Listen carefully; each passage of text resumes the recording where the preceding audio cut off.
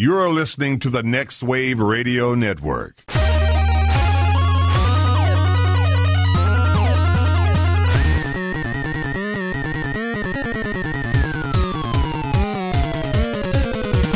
I also saw Highlander.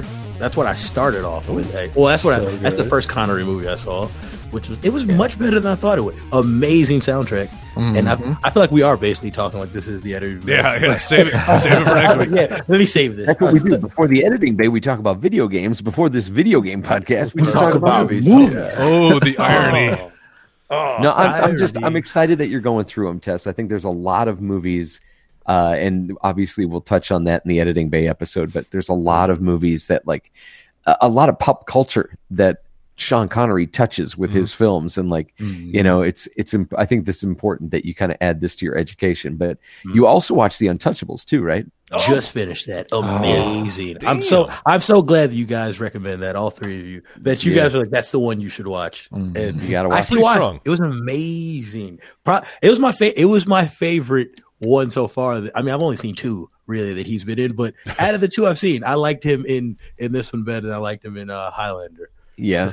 He's only in Highlander for 30 minutes, and why does he die in it? Why does he die in every movie? I know. He's at his best because when he's playing that mentor role. He is the Joseph Campbell journey of the hero, the wise man that imparts his knowledge on the hero. That's kind of the niche that he made for himself within like the 80s and 90s. Oh, okay. Once he left the James Bond franchise, he kind of became that character. It's Grandpa. Okay. That'll explain a lot going forth now. I know which one. I know which Sean Connery movie I'll watch. Finding Forrester. Yeah, you should do that. You should do that. I will do that. I've never seen that. I haven't seen that either, and I was like, oh god, I hope someone picks that one because there were a couple. I've rewatched a few that I've already seen. Like I watched Rising Sun, which I'd never seen, which was kind of a steaming pile. And then I rewatched The Untouchables this morning, and then started watching a movie called A Bridge Too Far. Oh yeah, which has Connery, Robert Redford, Gene Hackman, Ryan O'Neal. Like there's so many people in this movie, and so far it's really good. Michael Caine's in it. I'd never even heard of this movie. And so when I saw the cast, I was like, I think this is going to be officially the one that I'd never seen before that I'm going to bring to the discussion. Nice. But I just kind of got on a roll where I was like downloading like Connery movies and then going like, I want to see that one too. What about? And then Sarah and I were talking about it, and we came across his Murder on the Orient Express that he did with Albert Finney. And I didn't know he did that. Oh, this looks gorgeous. And so I downloaded that for she and I to watch together. Oh, good one. What about First Night? Let me watch First Night. Add that one if you want to relive that one, go for it. I've seen that one already, so I don't know. That's a toss-up. I may have to do that one because that one's not great. No, it's not. It's definitely not. And you know what? I think it was produced and directed by the guys that did like the Airplane movies. Oh, really? What, the Zucker brothers? The Zucker brothers. No I think way. the Zucker made that movie. Yeah. Wow. Dude. So, happy belated birthday to Tess. Yes. Happy birthday! Thank you guys. Thank you. So, I want to brag on what I did for Tess a little bit. Brag on yourself, man. I'm going to brag on myself. Do it. So, you may or may not know this, but Tess, where we work, we program signage for different places across the country, and one of the accounts that Tess handles is all the signage outside the stadium for the Washington Nationals. Oh, nice. No big deal. NBD. Big deal. So when they won the World Series, that was the first season Tess was doing their signs and stuff for them. They won the World Series, and Tess started telling people that like he was part of the World Series winning Washington. I was. I mean, I was. He ain't lying. You had a hand in it. Tell him, Joel. I was there. It takes a village, right?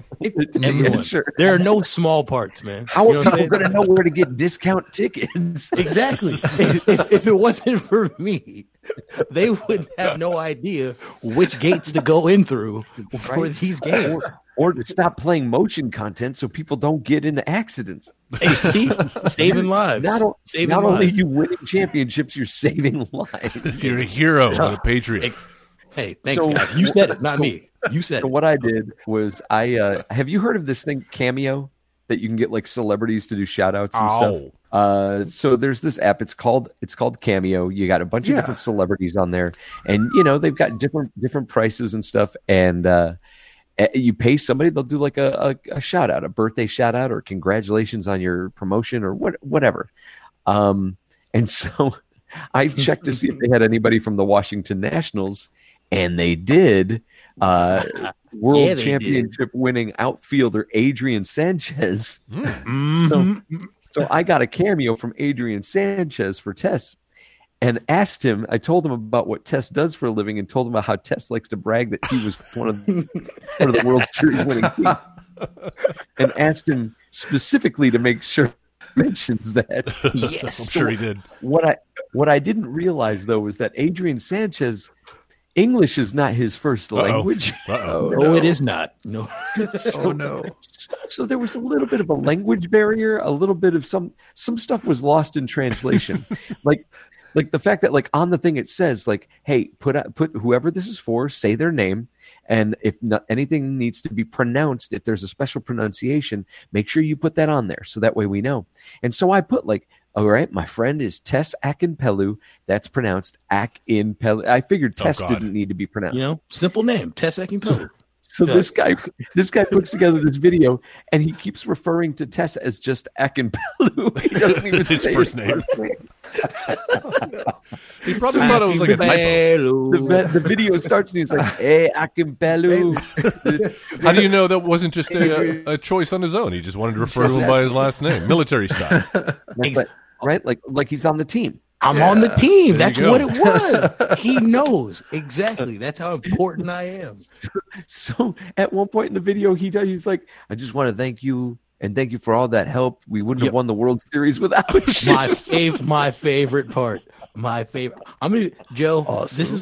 This is why you. I mean, if you weren't going to brag on yourself, I was going to, because for the rest of my life, I could be like 50, 60 in a bar later. I'm like, yeah. So when I helped the Washington Nationals win that World Series, those big fish stories, like, I got a video that says it. Yeah, that's me, Akinpelu. My teammate, Adrian Sanchez. Yeah.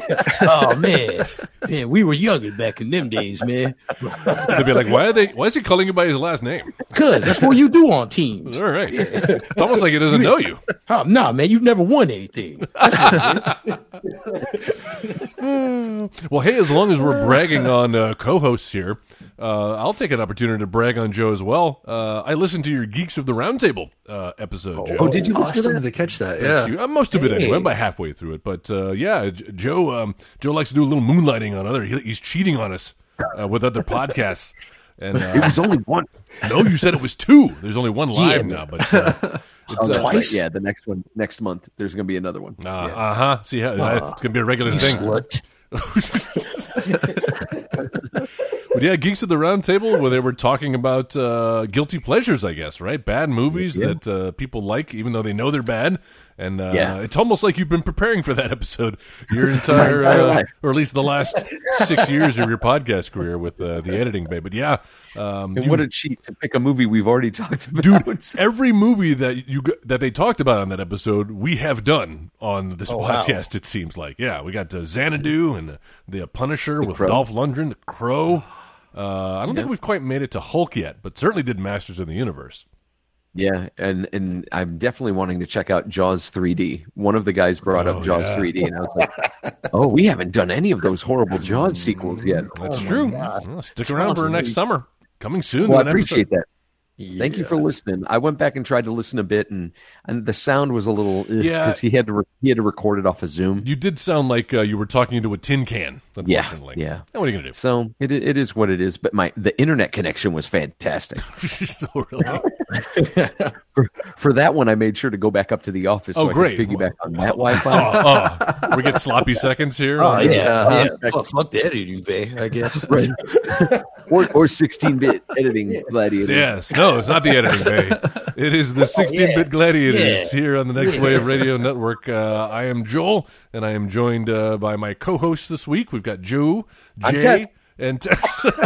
I'm Joe. Oh, wait. But yeah, 60-Bit Gladiators is our video game podcast.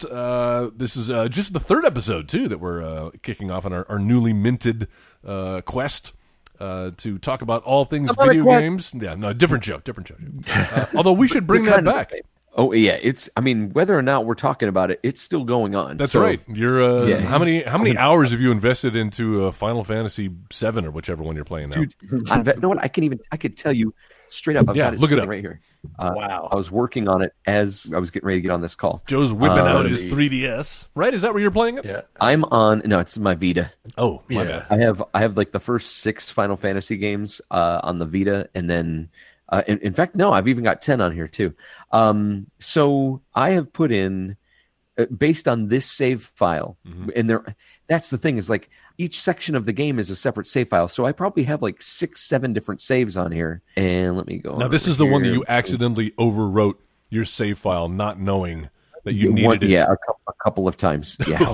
Great. All right. So get ready. Somebody pull up a calculator and do the math here. There we go. So save file number 1 was for the first character, was 2 hours and 34 minutes, 3 hours and 45 minutes. Save file number 3 is 2 hours and 16 minutes. Save file number 4 was 3 hours and 19 minutes. Save number 5 was 2 hours and 27 minutes. Save number 6 is 2 hours and 11 minutes. Oh, wow. Save number 7 is 2 hours and 43 minutes. I feel like I'm time tracking at work. I know, right? Save number 8, this is the quickest one, 1 hour and 36 minutes. Save number 9, 2 hours and 44 minutes. And now here we are in the home stretch, the final save file, the final section of the game, 23 hours and 15 minutes. How many? What was that last one? 23 hours and 15 minutes. This is like the presidential election where all of a sudden, just at the last minute, Biden just shot up 23 hours. Yeah. Jesus. So I've got 90.975 hours. Wow. Just shy of 100.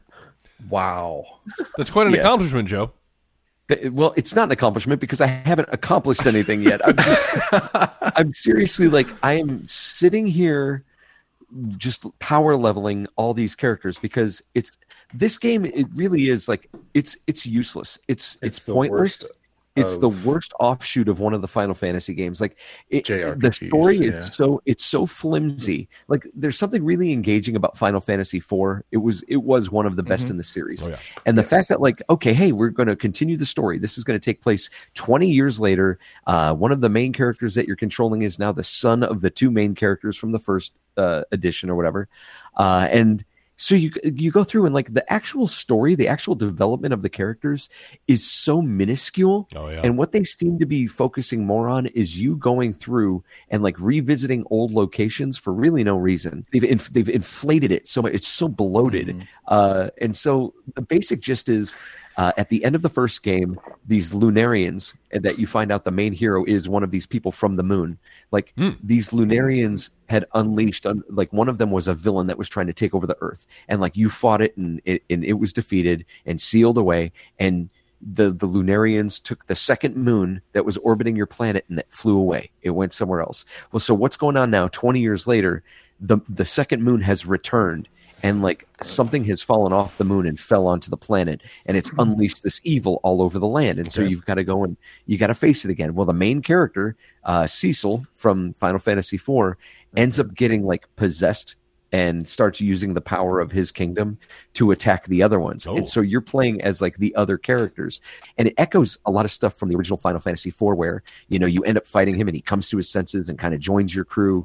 And now that's where I'm at now. And now you've gone back to the moon and you're diving to the very depths of the moon to stop whatever evil's going on. Wow. The problem is once you go back to the moon, it turns into the most ridiculous and slogging boss rush. I hate boss rushes. It's the worst, man. So you're going from floor to floor.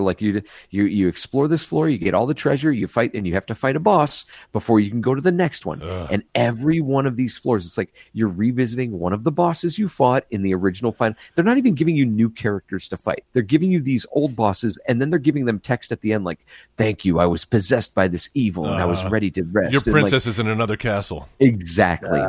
So a lot of Final Fantasy games center around crystals, and each of the crystals represents one of the elements: earth, wind, fire, water. And so the first 3 games had villains that were the owners of those crystals that you'd have to defeat. You fight them in this game, at some point. Like, you're going through and fighting villains from previous Final Fantasy games before you can get to the end of this one. And that's what I just finished, was all of the 4 fiends from the second one. Now I've got to fight the 4 from the third one. Boss rushes are one of those like vestiges of arcade games where it's like they're trying to just get money out of you to continuously pump quarters into machines. Well, how do we get a little more play out of this game? Well, just all the bosses from the previous levels, just roll them out one more time, and that'll get another $1.50 out of these gullible kids. And here's the problem: it's like you're not getting extra money from it. I know. Like, I own the game. It is everything that a Final Fantasy game at its best usually is not. Like, usually Final Fantasy games are fantastic at like putting together a story, a cohesive story, something engaging, something that's going to make you want to play and see what happens next. That, above all else, to me, is characteristic of Final Fantasy, that like you've developed these characters and you cannot wait. It's like a soap opera. It's like it's like a Star Wars at its best. It's pulp fantasy, and you're like, I can't wait to see what happens next. And that is not how I feel. Like, I'm just like, when you start playing through a game out of obligation, that's a bad sign, man. You know what's interesting, now that I think about it, that was put out in the same era that 13 came out. And 13 to me is by far the worst Final Fantasy. I have heard that. So why? I'm wondering if that's kind of related. Like, they were just in this rut of coming up with good stories to tell, so they just were rehashing old things or just going way off the rails like they did with 13. Yeah, I guess I would be curious to see who like the producer team is on this. Like, you know, is it the same writer? Is it the same, like, because 13's the one that's like they tease and call it like hallway, right? Oh no, that's corridor. That's fine. It's the corridor, the never-ending corridor. And they ended up making 3 of them. Yes. Yes, that's the other thing too. How many are we on now? Where 16 is about to come out.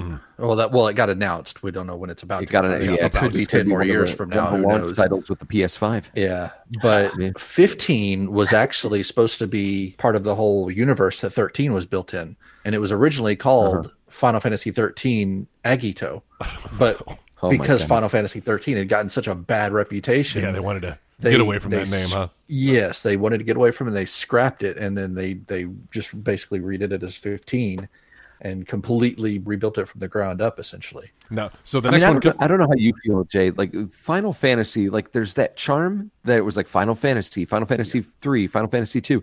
Like, I think it's fine if you want to call those games Final Fantasy and then give them a number, as long as it just stays there. But when you start making like Final Fantasy 13 2, Final Fantasy 13 3, like, no, you should have given this its own proper name. That's what the Street Fighter franchise it out. That's what the Street Fighter franchise suffered from. They couldn't count to 3. They got Street Fighter 2, and then it was Champion Edition, and then it was Super Street Fighter 2, and then Alpha Series, and it was literally like 5 to 10 years before they finally came out with 3. And then when they did, nobody cared because it had been oversaturated. Yeah, and then suddenly Street Fighter 4 comes out, and I'm like, what the hell happened to 3? I never even knew 3 was existed until years afterwards. Yeah, agreed. It's a shame. It's a shame that gets lost, that the brand starts kind of taking a front seat to like what would make sense. You know, you start branding yourself to hell. The narrative and the point of what it is that you're putting out kind of suffers because of it. Yeah. You know, and I know that's really nitpicky when you're like coming down on something about a name, but how stupid does it sound when we're talking about it? And it's like, I mean, I said it earlier where I was like, oh yeah, you know, in this game, you're controlling the son. He's the son of the 2 main characters and I wanted to say from the first game, but then I'm like, well, people might think I'm talking about Final Fantasy 1. Yeah. I'm definitely not talking about that one. Nope. I'm talking about Final Fantasy 4. Yes. And it's like, oh God. Long story short, too late. Yes, the quest continues. My quest to finish games that I'd never played through before, and specifically in this respect, I wanted to go back and play through the first like 10 Final Fantasy games. Well, you better this hurry was up. Supposed to lead up to playing Final Fantasy VII, the remake. Well, I think you'll have plenty of time to play that before Final Fantasy 16 comes out, because as you mentioned, who knows? It's been announced. We've seen some footage. It is going to be a PS5 exclusive, right? But I wouldn't count on seeing that before, 2023? What are your best guesses? I think within the next 2 years. Yeah, you think so?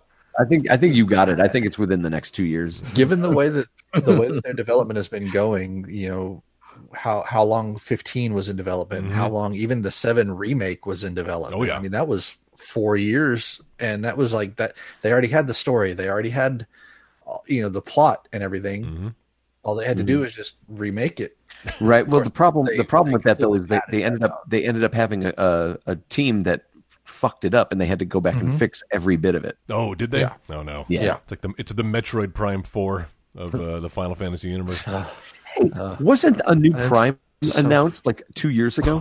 Yes. And they've scrapped, like, I feel like they've started over like twice now. Well, they said that they started with they brought it back to Retro Studios. Yes. Did the original trilogy, right? Exactly. Yeah.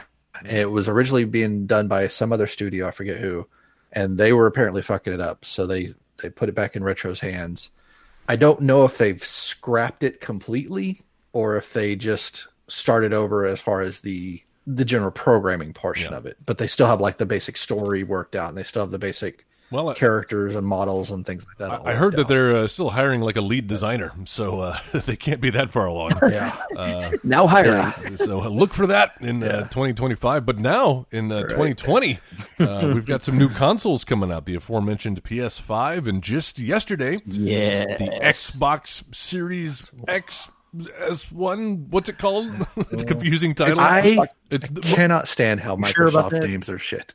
It's the most Microsoft of Microsoft names. It is the most Microsoft thing, yes. But also, I mean, dude, on that same token, like, look at what Sony's doing. The PlayStation 5, and they paid some like branding firm $1 million to come up with something, and logo. That's what they came up with. I mean, if it's not broke, don't fix it. There you go. Exactly. And I mean, shit. Back in the PlayStation 2 era, I remember commercials on, coming out on TV, and it was like all of a sudden you saw like this kid. Is this whole futuristic city going on and everything? And this kid holds like this crystal ball, and it's like PlayStation 9. I remember that. Yeah, and it was so it's like they're just going to go all the way through that. All the way. Why not? Why change it? Yeah, why change it? I agree. I think Nintendo had it good for a little while. I think they were doing pretty good with until we got to like the Wii. Yeah, I think it was when we got to the Nintendo Wii, where I was like, "What?" Well, I would argue with Nintendo, Super Nintendo, Nintendo 64, GameCube. I was like, "Okay, I'm down with GameCube," and then the Wii. What? Yeah, got lost in translation. I mean, that didn't stop it from selling millions upon millions of units. Yes. And because it did so well, then their follow up was the Wii U. Wii U. Well, I like what we're doing. Let's formalize this a little bit, because since we do have new consoles coming out, and since this is only our third official episode, maybe we have some new subscribers to the 16-Bit Gladiators. Maybe you haven't listened to our sister podcast, The Editing Bay, so you don't know who we are. You don't know who these schlubs are, just spewing their COVID into their microphones across the internet. And what history we have with video games. Obviously, because this podcast is 16-Bit Gladiators, you'd think we'd have a little retro bent to it, and we do. But as you can tell from our conversation, we are still gamers to this day. To this day. Yeah. But maybe for the new listeners, I figure this is an opportunity to kind of like introduce ourselves, but also give a little history of the consoles that we grew up with. Tess, you just had a birthday. Are you still in your 20s now, or? Yeah, I just turned 28. Wow. So your console history probably doesn't go back as far as Joe and Jay and myself, because my first console was a hand-me-down from one of my cousins. It was an Atari 2600 with the old joystick. Yours too? I've heard of those. Mine was my first one too. Yeah, man. It's what began and then killed the kind of home console industry, right? Mm-hmm. I remember not looking at my house. Yeah. See, that's what's so weird is that like the whole video game industry crashed, and I don't think I ever felt it. Like I was too busy playing video games that whole time. Oh, I had no problem with the ET cartridge from 2600. I was like, oh, this is a great game, man. Look, I love this movie. It's only until I got older I realized what a steaming pile of crap it is. Man. Yep. So, Tess, since you were not alive for that, what was the first console that you owned? The first one I remember hearing about was the Super Nintendo. Mm-hmm. I remember that. I definitely remember playing a couple of wrestling games on that with my brothers. And Mario we had a bunch of those games actually. Yeah, that was but I don't remember really, really playing it a lot, but that's the first system I remember having. But the first one I remember playing is definitely the Sega Genesis, I guess. Yes. Playing Sonic. Listen to our Sonic the Hedgehog episode from last week. Always had to be Tails, though. So, I mean, he's the but best. I love my boy. Obviously. He flies. Yeah. But then after that, the PlayStation, I remember my brother getting it for his 10th birthday. So I was 6 when that happened. I remember him unboxing it, putting it in Crash Bandicoot, the very first one. I remember him playing it and me being like, wow, let me play. Him saying no. He's like Rorschach from Watchmen. I said no. So your brother had a PlayStation. What did you have, Tess? I got the N64. Yeah. That's what I got. I think that's the better console between those two. It really? Sure was. It had some great games. Tess, tell us about the games you had on the N64. Oh, man. Well, shoot, man. I had... Like you had Smash Brothers, right? Eventually, yeah, I did. Eventually, I had Mario Kart. You know, wait, what do you mean? No. Let's go back to Smash Brothers. And, what do you mean eventually? What happened? Diddy Kong Racing. I had that. That is actually good. What took priority over Smash Brothers? Well, man, see, I mean, at the time, bro, there was just like the Toy Story game was just a much hotter game, you know, and everybody wanted that instead of Super Smash Bros. I mean, who even remembers Super Smash Bros? But that Toy Story game, though. So this is one of my favorite stories that Tess tells. That his brothers got so mad, and apparently they still give him shit to this day. To this day, that they had the opportunity to get Smash Brothers, hands down one of the most popular games in history. Yeah, it's iconic. And instead, he wanted Toy Story 2, Buzz Lightyear to the rescue. Made a fit about it, man. And mom, being the beautiful mother that she is, and just, not knowing any better either, but just wanting to make sure her little boy got what he wanted. She bought the game. She bought the game instead of buying Smash Brothers. And I instantly realized it was a terrible decision. That's a good topic for a future episode. Games that our parents or relatives bought us that were secretly crap. They just didn't know any better. Oh my gosh. So is it safe to say, Tess, did you continue along the PlayStation route throughout your gaming history, or? Yeah. So I had my N64, but honestly, after I made the mistake of getting Toy Story, it didn't really hold up too much in me wanting to play it. So that's why. And the PlayStation, the PS2 came out, and it was much better than anything they had going on right there at that time, in my opinion. Because I didn't want a GameCube. So we kept going with the PlayStation, and before you know it, we all started sharing the PlayStation. So it was like me and my brothers, and then we started getting Madden every year, and then also the God of Wars. And so we've just been a PlayStation family. So to this day, it's just PlayStation. That's why I'm like, Joe, if the name isn't broke, don't fix it. We don't have to make it like a PlayStation X series. It's good branding. F1. It's simple. You know what it is. You know what to expect. And love. Now I just got to get it. Well, I'm glad we've got Jay back on the show now too, because I think he fills a void that is missing, which is the PC which gamer. Is called Joel's butthole. That's right. Oh, yeah. Welcome to the show. Well, yeah. Safe to say, like Joe, Tess, are you guys into PC gaming? I'm not myself. No. I've never actually had a working. You know what? There was a small amount of time in like the early 2000s where I was playing a lot of MMOs. I got a Dell PC from the Dell website. I built it for gaming or whatever, and like within 2 months it was obsolete. Like all the hardware, and it was like obsolete. But like for that amount for probably a good 2 or 3 years, I was playing MMOs like City of Heroes, Star Wars Galaxies. Star Wars, the Old Republic. Like I loved those games, and that was the height of my PC gaming. That and like some of the what was old school? Full Throttle. Oh all the Lucas art films, the LucasArts games. Yeah, I was playing a bunch of that stuff too. But no, Jay has always been the PC guy. As long as I've known him, he's had Nintendo and PC have been Jay's bread and butter. Now, why is that, Jay? Tell us why PCs have your heart.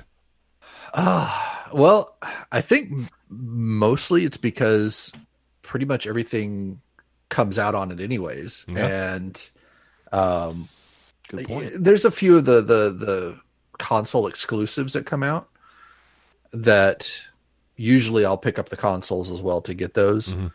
But as far as the PC games, anything that's multi-platform, it's on PC anyways, and it's usually cheaper. Yeah, even brand new. Well, it can be, but if you're buying like the latest graphics cards and you're decking out your system, though, that kind of around the late 90s, early 2000s really started slowing down. Like that was the big thing back in the 90s, DOS and early portions of Windows. You were constantly upgrading computers. Oh yeah. Now, I think that I've had the same PC here probably 5 years, and the only thing that I've upgraded was this year was the graphics card. Oh, all right. And that was, it plays everything, and it plays everything at the highest resolution graphics that I can run it at. And it is interesting. I've been watching reviews and reading about, the PS5 and Xbox X, and this is cutting edge. These are coming out just today, just this week. And you would think like, it'll be years before, they're surpassed as far as graphics. Like this is the state of the art. And yet PCs are people are already complaining, well, they're not as fast as PCs, right? Yep. It's just tangentially related. Like, so there was a small time where I lived at Jay's home. Like, they just basically kind of took me in during a hard time at my place.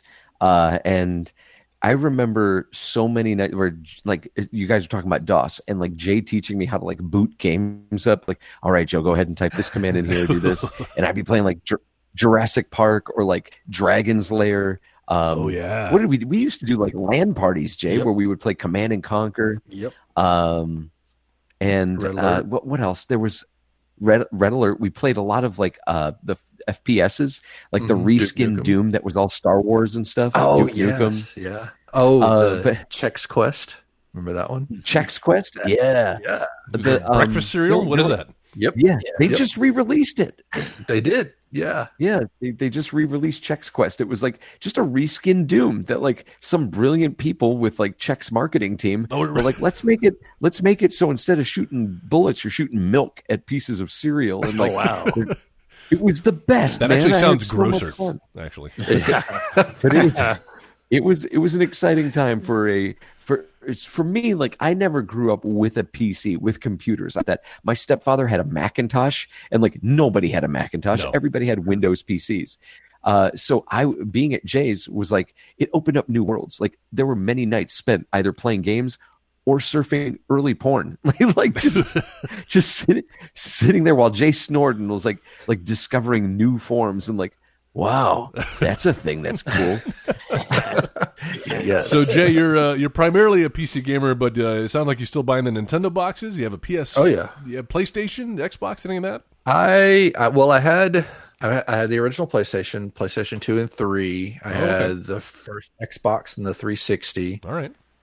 And I was going to get a PS4 and an Xbox One, but everything came out on PC that I wanted to play, so I never bothered getting them. Skip the generation. Yeah, basically. The one game that I wanted was Horizon Zero Dawn. Oh yeah. So I was going to buy a PS4 for that, and just as I was getting ready to go ahead and make that purchase, they announced that it was coming out for PC. I'm like, okay. Alrighty then. Now, although that does seem to be one of the advantages that Sony has over Microsoft, from my point of view, from the cheap seats, it seems like the Xbox is basically a computer, PC, stripped down of all the stuff. You don't have to think about it. It's the Apple version of PC, right? It's one-stop shop, but you can still get all the kind of PC games. PlayStation really has pioneered the exclusive within the last generation, and nobody else has some of these games. Your Last of Us, your God of War, right? Those are all Sony exclusives that you're not going to see on PC anytime soon, right? Yep. Yeah. Until you can emulate them. Yeah. Well, sure, yes. There are non-legal ways to play all sorts of games, but that's what's kind of. I think the difference comes with. I think the difference comes with Sony being in the video game scene for so long. Yeah. And Microsoft, I mean, the Xbox is a good system. And I'm going to say this, like the Xbox's community, the gamer community that they've put together is super strong. It's easy to navigate. And I think the reason why it's so easy to navigate is because they have been in the computer scene for so long, like you said. But the problem comes with they don't know. It's almost like they don't inherently know gaming. And so I think Sony, since they've been in the game business for so long, and they do a really good job of kind of getting in bed with those people early, and that's why you see like Xbox is like, well, we've got the exclusive with like Bungie or whatever the hell they just announced. We have Halo, and it's like, okay, cool. Sony's like, we've got the exclusive on the new Resident Evil, on the new Final Fantasy, Spider-Man, the new Dark Souls, the new Spider-Man, like. Wow. And that's why I was telling my wife, I had the opportunity to get a new Xbox like 2 or 3 times over the past couple of days. And when it came time that I could pull the trigger, I was like, no, if I'm going to do that, I'm going to do it with the PlayStation just because it looks like the stuff that they've got coming up on the horizon looks way better. Yeah, I agree. Well, Joe, since we're talking about consoles that you may or may not be buying, tell us a little bit about your history. What are the consoles you've owned and loved over the years? It started with the Atari 2600. Same. Playing Haunted House, playing E.T., Superman, Indiana Jones. Like just that was my imagination took me so many places just playing those horrible looking games. Yes. And in television would play that like crazy. Oh, nice. I had a lot of systems. Like I had the Nintendo, had the Super Nintendo, never had the N64, but Jay had the N64, so I didn't need to have it. By proxy. Exactly.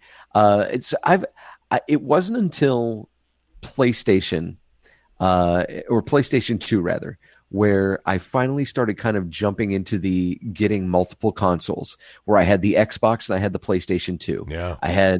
In fact, I had the Dreamcast at one point. I did too. Yeah, which was maybe not the smartest purchase. Well, but... I bought the Dreamcast specifically so that I could, ironically, burn Atari 2600 games onto a ROM and play them on my Dreamcast. Like it had already failed. I picked it up like at a garage sale for probably $50. Nice. The reason I got that was because I wanted to play Resident Evil Code Veronica, and then I never ended up even getting that game for that system. And so from that point on, I was kind of the multi-console guy, where I would have a PlayStation and an Xbox, and I'd always get like the new version. And I'm kind of an early adopter of technology. Yeah, I've always kind of, I don't know if I could say I prided myself on that, because it's kind of a stupid thing to pride yourself on. Yeah. But I always liked being an early adopter of stuff and kind of getting into it early, so that way, it didn't pass me by. I never wanted to be that person that was like late to the party. And unfortunately, this time around, because the price of these consoles and how they've released them is just really dumb. Coming out at the same time, you mean? Well, not coming out at the same time, but limiting quantity. And it's like, dude, don't make it this difficult. It never needed to be this difficult. Just take my money. To get online and not be able to get a system, because like you have things like bots now that are going in and like buying them before you can get to them. Oh, yeah. So that way you could pay 2-3 times as much in the secondary market. Like that's ridiculous. And it's almost like, and I hate to sound like stupid and like storybooky about it, but it like defeats the purpose of what video gaming was all about. And like what the gaming community is all about, it's inclusion. Trying to take advantage of each other like that. Exactly, it's supposed to be inclusion. But yeah, I think this time around is going to be one of the first times in a long time that I'm not going to be an early adopter of both systems, or if any of them. Any, yeah. Now and then at the same time, one of the things I'm most excited about is this Super Mario Brothers Game & Watch that comes out on Friday. Now, is that, that's one of those, like, what is it, $150? I think $45 or $50. Oh, that's not so bad then. For something that you'll probably play. Will you even play that more? I mean, probably, yeah. That's one of those. Probably will. Yeah, you think so? It's amazing the things that I do to waste time if I get bored at the office. That's a good point. It feels like to me it would be the equivalent of the NES Mini, which came out a few years ago, before the SNES Mini, where I love it. It looks great. It's a little version of the Nintendo that we all grew up with. But the minute that Super Nintendo Mini came out, like I haven't fired that thing up in years. You forget how unplayable some of those old games are, and how they do not. Even the original Super Mario Brothers, we've talked about that. The controls aren't nearly as tight as some of the games that came out later, specifically for the Super Nintendo. If you want to compare it to something else, when you talk about unplayable games, I would recommend you try to pick up the PlayStation Mini that they released. Oh God, yes. Talk about a rushed piece of equipment, and like the fact that they put EU versions of games on this system where like the signal doesn't get to the TV like at the same time. The like refresh there's rate. lag. Yeah. There's no. I mean, just lag from the controller to the screen. Oh, really? It's very noticeable. Like it's embarrassing. To be fair, a lot of those games were nigh unplayable when they were released back in the mid '90s. Like the PlayStation, we have a lot of nostalgia for it, but that first one, I mean, it was groundbreaking in that it was CD based. It was for adults. You know, we were seeing things like Resident Evil, and we had gore and horror that you weren't seeing on Nintendo. But a lot of those games do not hold up today. Yeah, there's only a handful of games that do. A lot of it falls on just the visuals, the polygonal 3D. Yeah. It's so ugly. But there are a few gems in the PlayStation era, some games that really stand the test of time, if not visually, but gameplay wise. Like some games that still like they're still like, for example, Resident Evil, the original Resident Evil. I can still play. It's not bad. Over and over again. It's a masterpiece of its time. And definitely a standout of that generation. But yeah, like video games is my thing. Video games is how I unwind. It's what I enjoy doing. At any point I'm sitting on the couch, I'm either pulling out the Vita or I'm pulling out the Switch. I love it. I have 2 arcade machines in my house. That's right. It's video gaming. I mean, I was the little kid that would beg to go with my dad. His weekly bowling league, I would beg to go with him just so I could play the games that they had there at the bowling alley. Oh yeah, dude. For me, it was the Pizza Hut in Little Beeville, Texas. Yeah. Like we didn't have a real Pizza arcade, Hut. but every other Pizza Hut would have a little room right as you entered off. Yes, but it had a couple dozen arcade games, and that's where I got my fix. That's where I wore out the joystick of the Ms. Pac-Man, man. Because I remember the one here in Allen had one of those tables that was the tabletop versus. Yeah, like the versus Pac-Man and the versus Galaga and stuff. cocktail. It was great. All right, so Joel, you've gotten our story. Tell us yours. yeah. Sure. Well, I mentioned the Atari 2600. That was my gateway video game home console system, hand-me-down. But when I got that first Nintendo for Christmas, yes, it was all over. I had no more interest in outdoors, and in some instances, even other friends. Like I could play Mario by myself. I really didn't need anybody else, for better or for worse. But I was really kind of a Nintendo kid growing up. I had the Nintendo, graduated to the Super Nintendo, and then from there, N64, GameCube, Wii U, all the way to the Switch, man. I have owned every single Nintendo console. Now, not the portables. We'll talk about that in a little bit, is where the exception draws. But it really wasn't until recently that I kind of started branching out. Because as life is wont to do, it gets in the way. And the amount of hours I was spending playing video games. That's the quote from Jurassic Park. life gets in the way. Life gets in the way. And it keeps you from playing video games as much as you would like to. And so you get a career, you get a job, maybe you get a wife, and you don't have as many hours. So I started to fall behind. Whereas, like you, Joe, I was an early adopter. Like I got that Super Nintendo on opening day. Same thing with the Nintendo 64. GameCube era and Wii era, I started kind of holding back a little bit, and I discovered something, which is that if you just live 2 to 3 years behind the industry, the games are a lot cheaper. Cheaper. You don't have to make the mistakes that young Tess made and buy Toy Story video games. You can wait for everybody else to vet out the games and tell you which ones are good and which ones are bad. So now I'm like, I just picked up a PS4 Pro. Well, I say just about a year ago. A year prior to that, I got the Xbox One. Both consoles that were well into their lifespan. And I still have, like you said, Horizon Zero Dawn to discover. I still have the latest Doom to go through. Tons of games that people are looking past. And for me, the future is bright. Yes, right there with you, man. So I will not be picking up a PS5 or an Xbox Series X, probably for another 3 to 5 years at this rate. Oh man, I don't need to be on the cutting edge. Ain't nobody got time for that. Hey, really, really quick. Everybody has a favorite. What was your favorite? Like if you had to, of the consoles that you've owned, if you had to go, like if they were putting you on a desert island and you could only pick one console, which let's just pretend that you had power and a TV that you could play this thing. But like, which one would you pick? I mean, it's easy for me, and Joe, you'll probably have the same answer because we've talked about it before, but Super Nintendo. Super Nintendo is, to me, like a perfect, and I'm sure a lot of it comes to do with nostalgia. We were at the right place, right time when that was hot. But even picking up that SNES Mini a few years ago, sure. I hacked it, and I corrected the error that was made when it was shipped, which was shipped without some of the banner games. There's no Ninja Turtles on there. There's no Smash TV. There's no NBA Jam.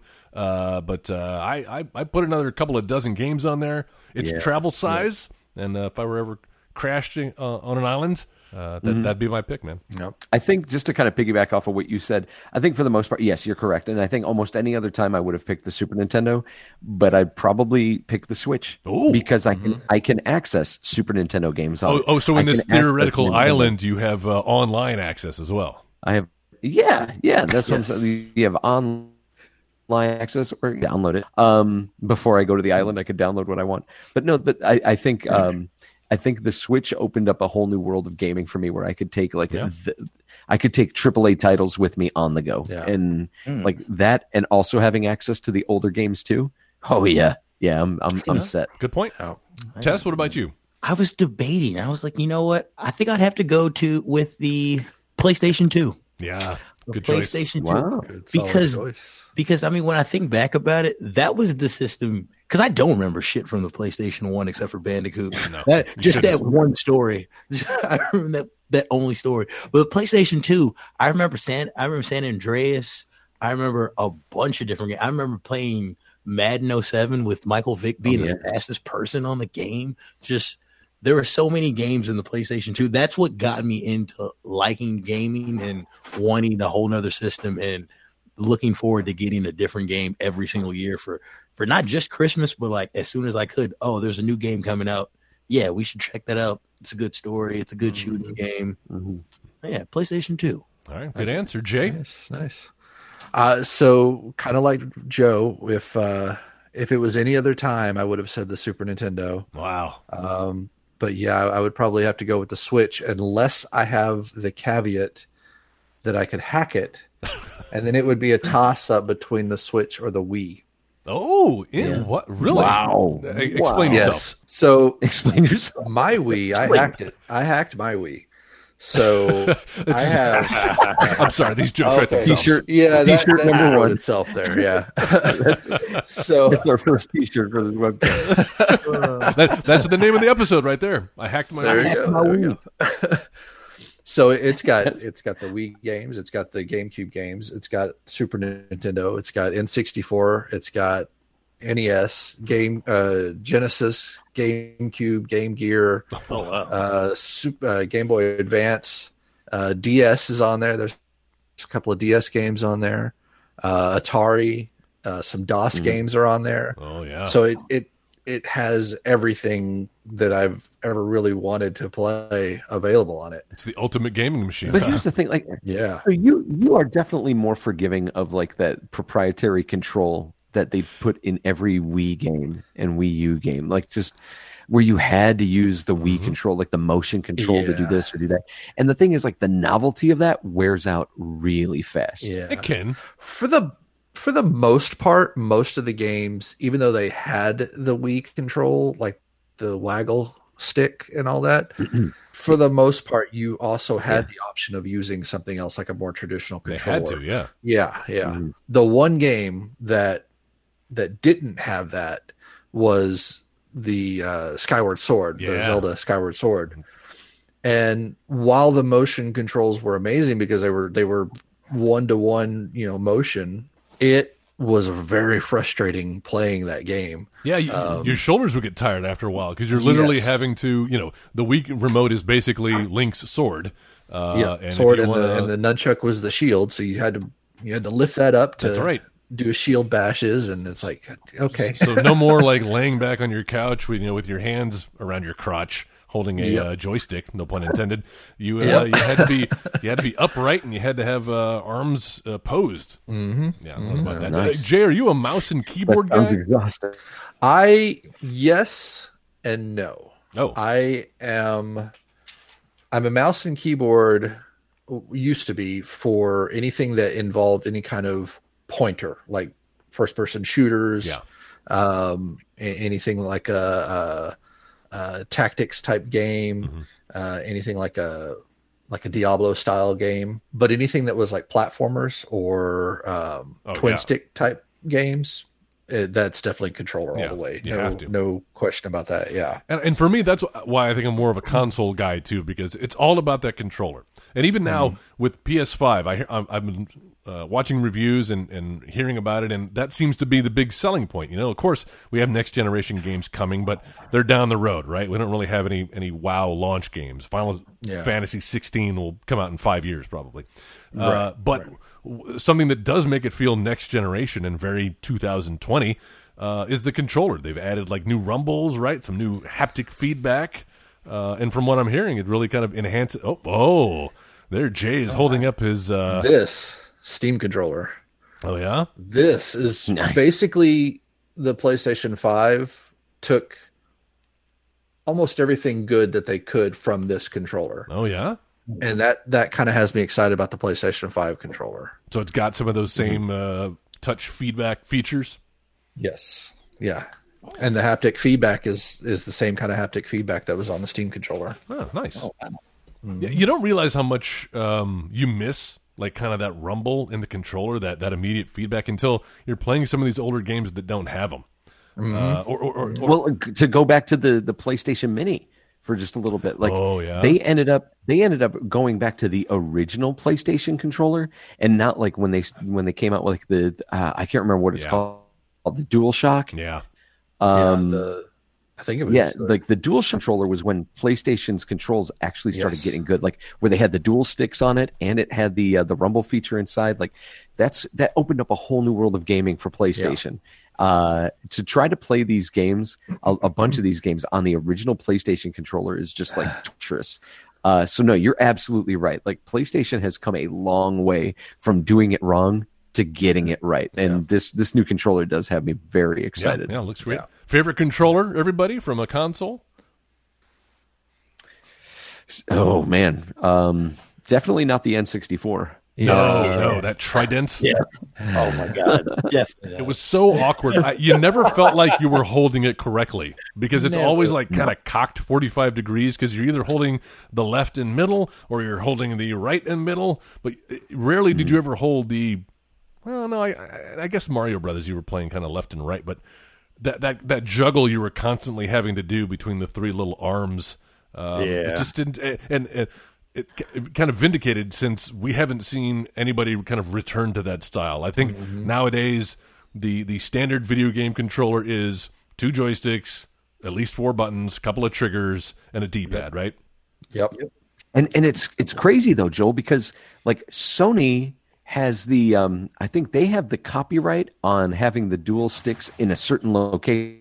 You have, and that's why all the different systems have sticks in like different places. The button placement has to be different. You can't have a button placement like the Nintendo does, so you've got to change that around. And so, and that's why, like, to go from playing PlayStation to Xbox, like the confirmation button is never it's not in the same place. It's so frustrating going back and forth between the worst. Like I'm going back and forth between Switch and Xbox and PS4, and every time you get to a Switch game, I keep accidentally backing out of the menu because I'm like, oh, this is supposed to be the select forward button. Oh yeah. Yes, we need to pass a law. Let's get a petition going. Let's standardize these controllers. For me, I mean, it's predictable, but that's Super Nintendo. I think jumping from what we had, which was just a D-pad, a start and select, and then 2 buttons. But when they added those 4 buttons, and then they put them in kind of that diamond pattern, and then 2 of them are concave and 2 are convex, so you can tell without even looking which buttons you're looking at. And then the addition of shoulder buttons, we'd never had those before. Like that just seemed leaps and bounds above anything we played. Well, and what they were doing was they were taking all the options that Sega had given people with the Genesis controller and put all those buttons in a much more like ergonomic, like natural place where you would reach for it. Because you look at that Sega Genesis controller and it's like, what the fuck is even happening here? It's so big and chunky. Genesis to replicate the arcade feel with a handheld controller. But you don't like have if you were to look at Street Fighter on the arcade, and you've got those 6 buttons that are laid out. And so they were replicating that. But the thing is, traditional platformers and game, you would just use your thumbs. So that didn't make sense. So yeah, dude, it was something. But ironically, nothing was more confusing to me at the time as when they released Street Fighter on the Nintendo, on the Super Nintendo. And trying to figure out what to do with the controls. It took a little getting used to. Now it's second nature because I'd played so much Street Fighter 2 on the Super Nintendo. But yeah, dude, it took a bit of going. You just had to remap those buttons so that the 2 weakest ones were on top, the ones you would never use anyway. Well, see, and what's funny is the strongest attacks are the ones that I mapped to the shoulders. Yeah. Oh, really? Me too. Yep. Oh, interesting. I always had the shoulders as the strongest. Tess, controller? Oh, man. The PS4, man, simple and sweet. It's the new sleek thing. I love the blue light on the top of it, and the big pad at the on the front of it as well. Too. The touchpad. It's a good controller. Also, I mean, because when I think about like the PS2, I know I said that is the system I love, but they were still tethered to the. We were still tethered to my God. I hated that the wire. So once we got past that with the 3, and then eventually we perfected it with the 4.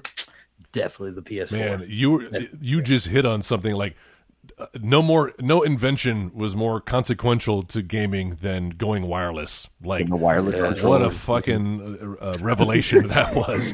And it's like, remember how much of a novelty it was at the time to have a wireless controller back in the 80s.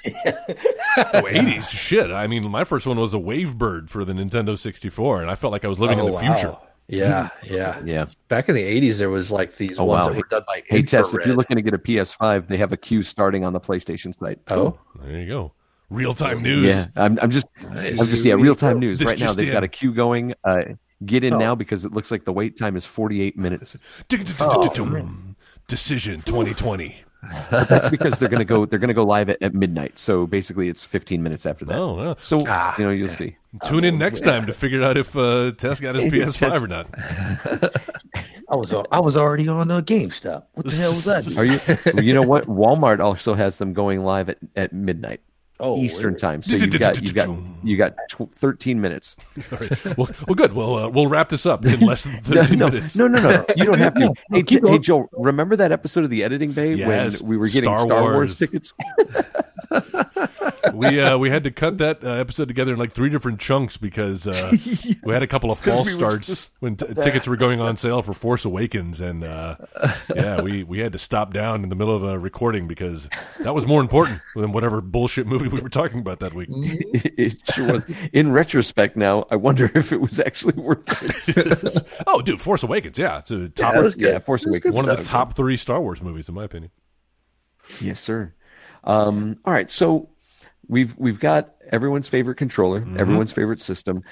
So Joel, what we haven't gotten from you is if you were going to get one of these next gen systems that are coming out this week, what do you fancy? That's tough, but I mean, I like that the Xbox is coming in with a lower price point. Like I don't need to have an optical disc. I'm all about internet and local storage and everything being on an SSD. I'm fine downloading all my games. So that $299 Xbox Series S, is that what it's called? Series S. Yeah. For one, it's much smaller than even the Xbox X. And then when you see them lined up, the PS5 is it's gargantuan. It's ridiculously large. Huge. It looks like a sexy vampire wearing a big white jacket. Sexy beast. Remember in Return of the Jedi when the Ewoks dropped the logs on the walker and it went and like hit it and that's what it looks like. It looks like that. It does. It's such a weird shape. And you know what? Listen, I like that. Like I like when manufacturers kind of go, no pun intended, but think outside the box. And start thinking of different ways, because there's no standard definition for what a video game console has to look like, right? It can be as beautiful as the Xbox X now, this just tall little monolith black box, or as ugly as the Super Nintendo. So basically, what people are saying is what? I think he was taking umbrage with me saying the Super Nintendo was ugly. Super Nintendo was ugly. Yeah. I think Jay wanted to fight Joel. Listen. on my system ever again. I love that system above others, but immediately when I saw that design, I was like, nope, this is ugly. This is a horrible design decision. Why? Well, especially when you look at the Super Famicom, the Japanese version of the SNES, it's so sleek. It's like a little egg, like a delicate Fabergé egg that you can play with. Yeah. Remember when they re-released the Nintendo Entertainment System, and it was a completely redesigned piece of equipment? Yeah, they were trying to follow the Super Nintendo design for Super Nintendo, with the top loading and stuff, and it was like it took all the charm away from what the NES was, with the whole like the opening the flap and pushing the game in and then pushing it down and loading it up. Oh yeah, you want to talk about muscle memory, like inserting those cartridges and the little trick when they wouldn't work, if you put it in and then just pull it out just a little bit, where it's right over that lip, just a bit. And what's funny is like the Lego version of the NES also has that. It has that whole thing where you push the game in and you can push it down, and like, what a wonderful thing for them to include. Yeah. You think, well, I guess we'll never see that again, right? Since cartridges are the way of the dodo. So. You know what? If you ask Jay, though, that's a big mistake. Yeah. Dude, Jay used to complain constantly when we would play PlayStation games and like the loading screens would come up and he'd be like, that's why you want a cart-based game system, because you won't have any loading time. I did. Dude, hey, he's right. He is definitely right about I admit that one of the reasons that it took me so long to get on the disc-based platform consoles was because like there's no such thing as load times. Like that shouldn't be a thing. And even now, today, it kills me. It's amazing that it took 20 years for us to finally get to the point where it's like, oh, solid state, instant on, everything's, I don't want to say no load times, but little load times. Yeah, as little as possible. I've been living in the dark ages. Well, Joe, you asked me, so just to complete my thought, that $300 Xbox X is enticing. However, I got to give the edge to the PS5, man, but only because of the games, those exclusive games that they have that until, Xbox made a lot of noise earlier this year because they bought Bethesda. So I guess, they're really investing in having their own exclusives coming down the line. But you know what it will be coming on, though? What's that? They'll be coming to PC.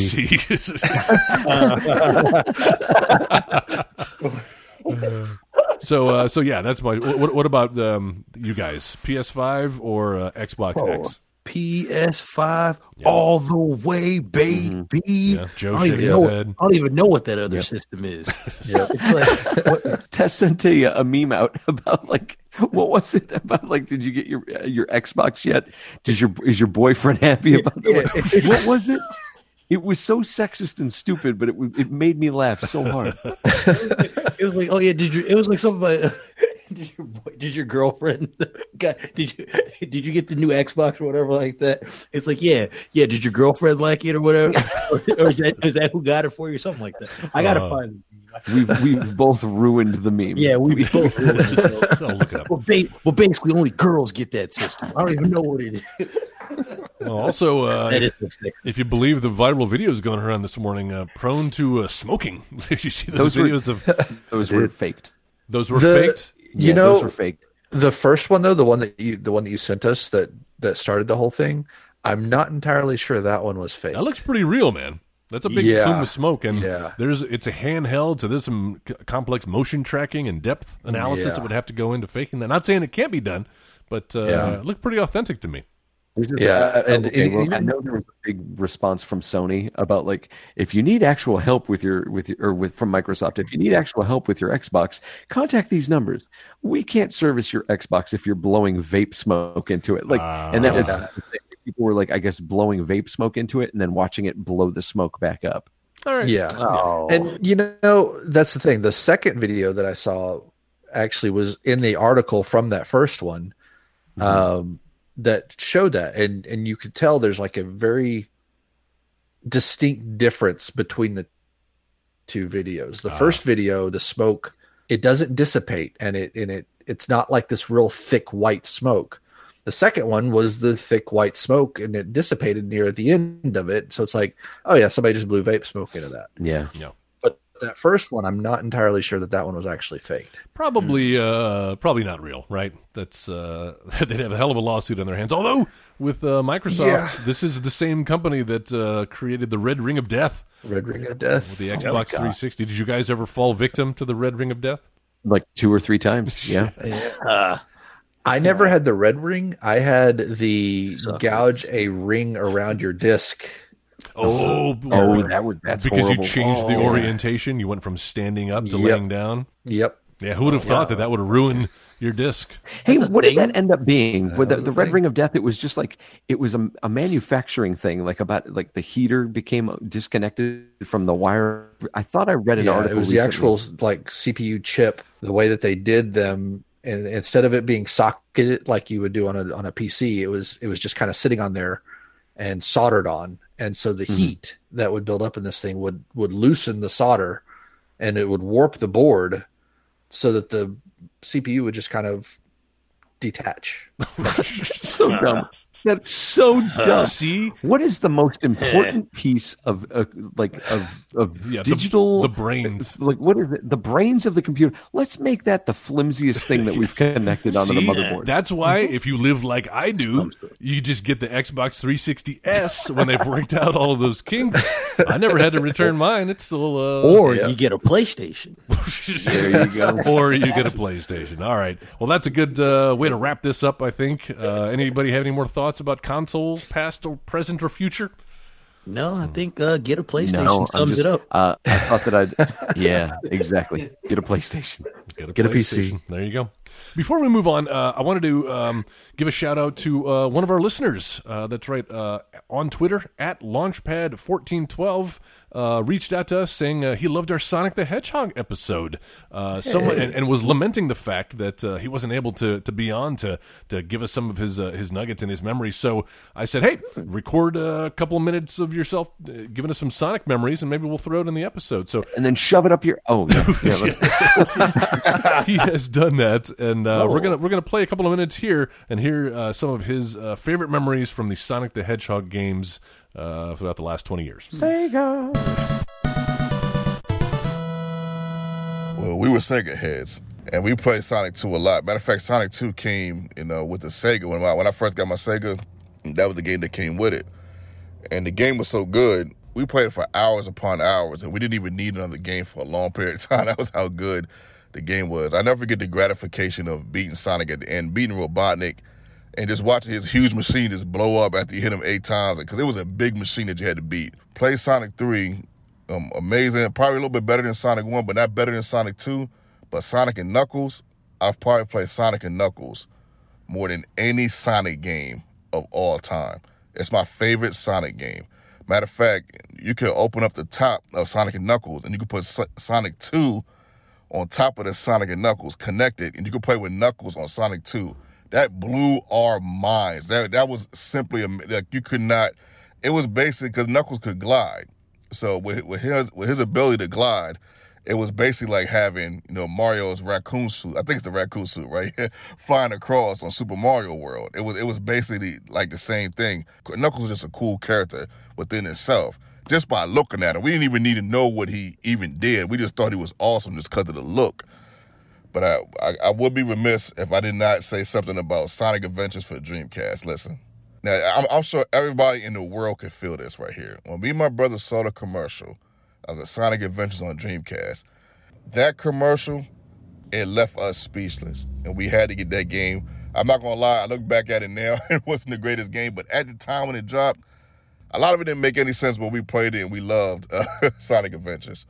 But Sonic was so great. I would have to say that Sonic is definitely on the Mount Rushmore of video games for me. Your boy.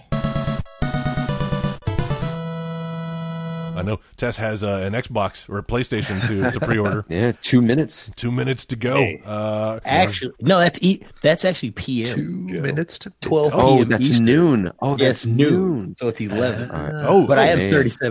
37 minutes away from being in the queue. I was like, I'm 17. no, you son of a bitch. Well, dude, I told you about it. Yeah, you did. I know. Well, then in 17 minutes or less, let's go around the room real quick and talk about what games we're playing. Anybody playing anything new? I am. Let's hear it. Let me I am. tell you about it. First off, I finished a game called Ghost Recon Wildlands this past weekend, and it was fun. There's still a mission on there. It's an extra mission where you have to kill the Predator, and it's it's trippy, but it's a good time. Not really into the Tom Clancy shooter games, not for a while, but this one was pretty fun. I play with a group of people every Sunday morning. We play this game. I'm also playing G.I. Joe Operation Blackout, Transformers Battlegrounds, and Cobra Kai: The Legend of the Karate Kid continues. What? And I just want to say, like, all three of these games are kind of lackluster. They're mostly forgettable. Okay. They all have a little something going for them, but it's really disappointing that like they couldn't do better with these licenses. That like we've kind of gone back in time with these three to like the 90s where like licensed games are just horrible. And these aren't very good, but I'm just jonesing for a good G.I. Joe game specifically. But those are good. Transformers is fun. It's kind of an XCOM, a reskinned XCOM. Cobra Kai is a side-scrolling, fighter, and we talked about G.I. Joe on the editing day, just a third-person shooter. And I'm looking forward to this week the Kingdom Hearts rhythm game that's coming out. Oh yeah, and next week Hyrule Warriors of Calamity. Yes, I am excited about that. I've already pre-ordered that. Anybody played the demo of that yet? I hear that. Yes. Played the demo. Yeah, that's getting me excited about stuff. it. I went from this thinking that this is just another Hyrule Warriors game, a little hack and slash, right? And now it's kind of feeling like an unofficial or official like sequel / prequel to Breath of the Wild, which may be like my favorite game of all time. Yeah, it's a good one. Did you do the Master Sword trial? Fuck no, I ain't doing that. I love that game, Joe, but I don't hate myself. Okay, I draw a line somewhere. Gotta do it. Tess, what are you playing, bud? Well, I just finished up the last Spider-Man game before the new one comes out. Yes. Nice. And I love doing that. But I didn't do all the extra shit like how Joe was telling me that you could do or whatever. I didn't waste my time with that. I was like, no, just finish this shit and get done. And then I finally started a game that I bought after I went to GameStop the other day to get Joe's case for him for his Switch, and I started Crash Bandicoot 4. Nice. It's about time, and that's been dope to honestly play. I've only played it for about a day now, but definitely cool. And it's funny that you were talking about games, Joe, that like they bring back old characters and old bosses and have you go through fighting them again, because they've just done that with this one again. It's like the old doctor and the mask, the evil mask. They've now broken out of this time. They've broken the time-space continuum, and there's a big rift in it now, and they're all out in these different dimensions. And now Crash and Coco, they have to go to these different dimensions and fight each of the different bosses. And it's just kind of like how the other ones were. But I'm having fun with getting through it, and it's nostalgic. Nice. Good. Excellent. Jay, what are you playing? I, other than the Age of Calamity demo, which I've been playing quite a bit of that, and even just going back and doing the scenarios multiple times just to play them again. Yeah, because it's fun. But no, I started Horizon Zero Dawn on PC, and I'm liking it a whole lot. I'm talking about Breath of the Wild. I'm most excited to get into that one next because everybody kind of compares it to Breath of the Wild. Compared the two, and as much as I love that game, I really wish we had like next gen graphics with that kind of gameplay, and this kind of looks like I'm merging those two worlds a bit. Kind of is. So there's a whole lot of similarities to them, for sure. Giant robot animals, right? Yes. Tess is losing it. What's going on? Tess, you okay? Are you okay? I think Joe just sent me a link to a PS5 that's open right now. Oh shit!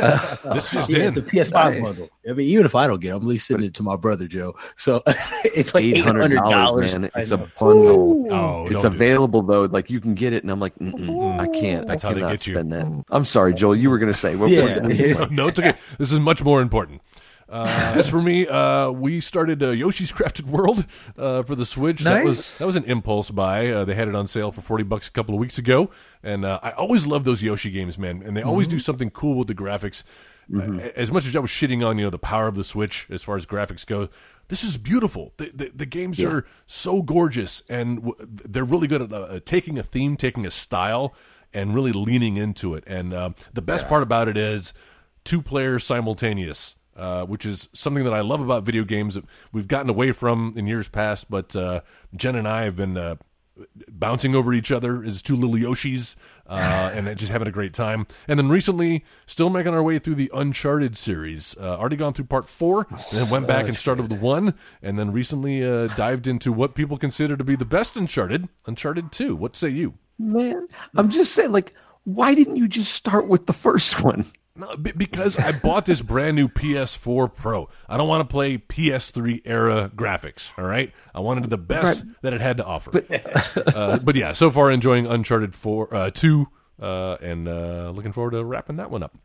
Yeah. And speaking of wrapping things up, let's wrap up this podcast. So thank you for joining us on our on this new journey we've started on the 16-bit Gladiators. Before we go, anybody have anything else to plug? Just check out my episode of the Geek Roundtable. Yes, where we talked about guilty pleasure movies. I brought Harley Davidson and the Marlboro Man and Masters of the Universe.